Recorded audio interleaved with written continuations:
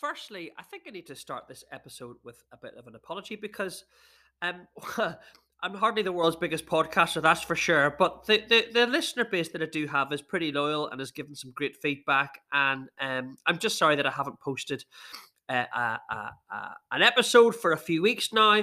But the reason why, well, I guess there's no excuse. But I've been busy. I've been busy doing deals. I've been busy marketing and promoting myself and helping with a local event for the Jubilee for that I'm sponsoring, and just you know what it's like, just busy. Whether that continues or not, who knows?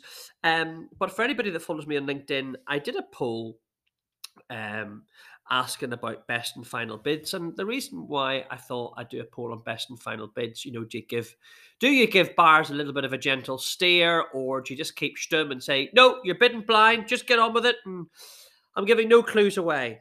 And the reason why I conducted that poll is because I had two properties that were just your textbook houses that you know are going to be flying, getting the phones ringing off the hooks with emails pouring in, and you're going to be snowed under with viewing requests and hence offers.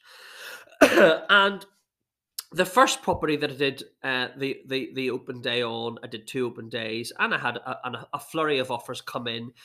And I was the one that was dealing with the viewings, attending the viewing days. And you know what it's like. You can build rapport with some viewers. You do build rapport with, and others they don't give much away. And I try and have fun. If I'm in somebody's house doing open day for a couple of hours, I try and have fun and get chatting away. And you never know. I keep try and keep it as lighthearted as I possibly can. But from this viewing day, I wasn't really getting much vibe from the viewers that were there. They just didn't seem overly committed. Um, they weren't showing the enthusiasm levels that I thought they would do. And I'm like, shit, I thought I was going to have 10 offers on this house. Now, I did end up with a handful of offers, but one of them in particular, she was just so gushing about the house. She was charming the viewer. She was asking all the right questions. She was telling me a bit about herself. She was wanting to engage in conversation, and she was flattering to my style of agency. And I just try and be as helpful as I possibly can. And I thought, you know what? Out of anybody offering, I really like you. I've just got a good feeling in my gut, and that's maybe something that's not that comes with experience in agency, and maybe it's just something that's not talked of enough. Just trusting your gut. And she was the bar that, never mind the price that she was going to pay, but she just. It's nice to go into a transaction with confidence, and I felt that whoever we get into, if we choose to get into bed with her, excuse the pun, would do so with confidence that she's going to proceed because she just loves the house and she's talking the right language. But her offer was at the lower end of the range. Now, I could have said, no, no, I'm not giving any clues, not giving any clues. There might be higher offers on the table, there might not be higher offers on the table. It's up to you. But you know what? I gave her a steer and I told her where I thought her offer would need to be to stand out from the crowd, to put some distance between her and the other offers. And you know what? She found an extra 20 grand. Now, had I not, what? She found the extra 20 grand and I agreed to sale to her. Had I taken the computer says no, no, no clues, no clues, then she wouldn't have been the best buyer in my eyes. Now, I haven't got a crystal ball, okay?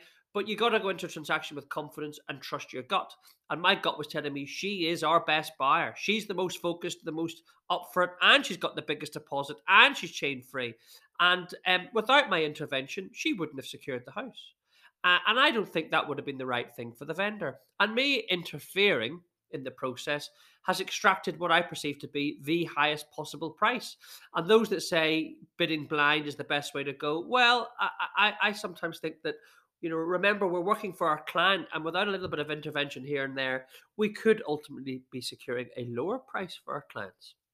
So, on another property that I wanted to tell you about, I had three open days at this one, and I had a viewer pleading with me, I want to buy the house, I want to buy the house, this is going to be the perfect house for my family. I did three open day slots. He turned up to every single one with his family.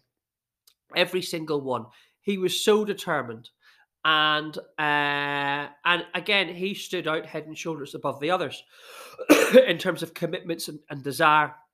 And he was emotionally attached to this house and wanted to have it. And I gave him a steer as to where he should be plonking his offer. And that steer as ultimately manifested itself into a higher price or the highest possible price for the client.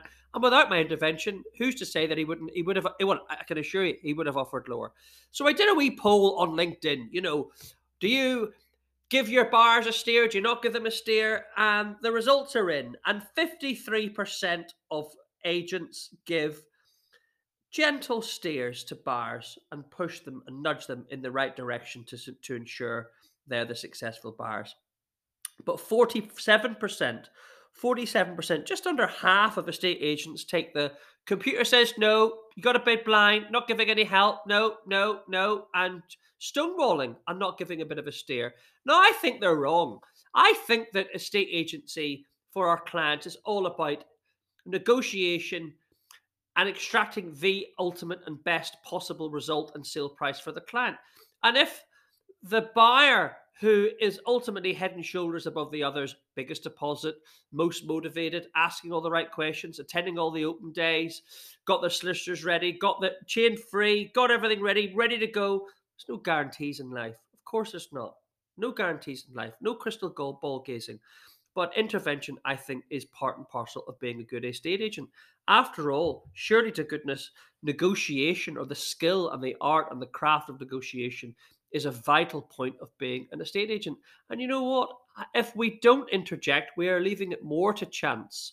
So no guarantees, but I'm trying to eliminate as much uncertainty from a sale as I possibly can, number one. And number two, extract the best price for my client. Some will agree and some will choose to leave it to the wind, let the birds decide, but not me. I'd rather take some control and ensure that whenever I enter a transaction and a sale agreed with my client on their behalf, we do so with the greatest amount of confidence possible. Thanks for listening. Catch you all next time.